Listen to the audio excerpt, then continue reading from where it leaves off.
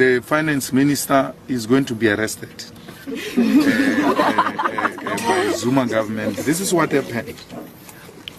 Zuma appointed Van Rooyen as a minister of finance.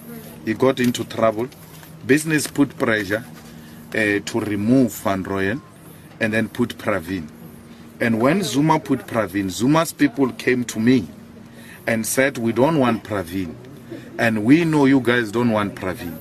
So please write questions to the president so that the president can answer genuinely and honestly, so that we create cloud around Pravin.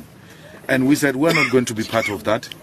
And I was informed last week that the Guptas came back for their liquidation case, and then they told the liquidators not to worry about liquidation because Pravin is going to be arrested.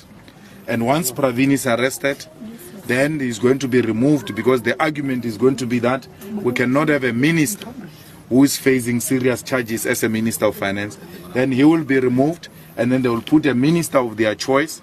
And then once they put a minister of their choice, the liquidation case against the Guptas will then disappear. Pravin has got shares in all the banks. How can he regulate the banks when he's got shares himself in the bank? So he's not our favorite. But we are happy that there is some sense of stability.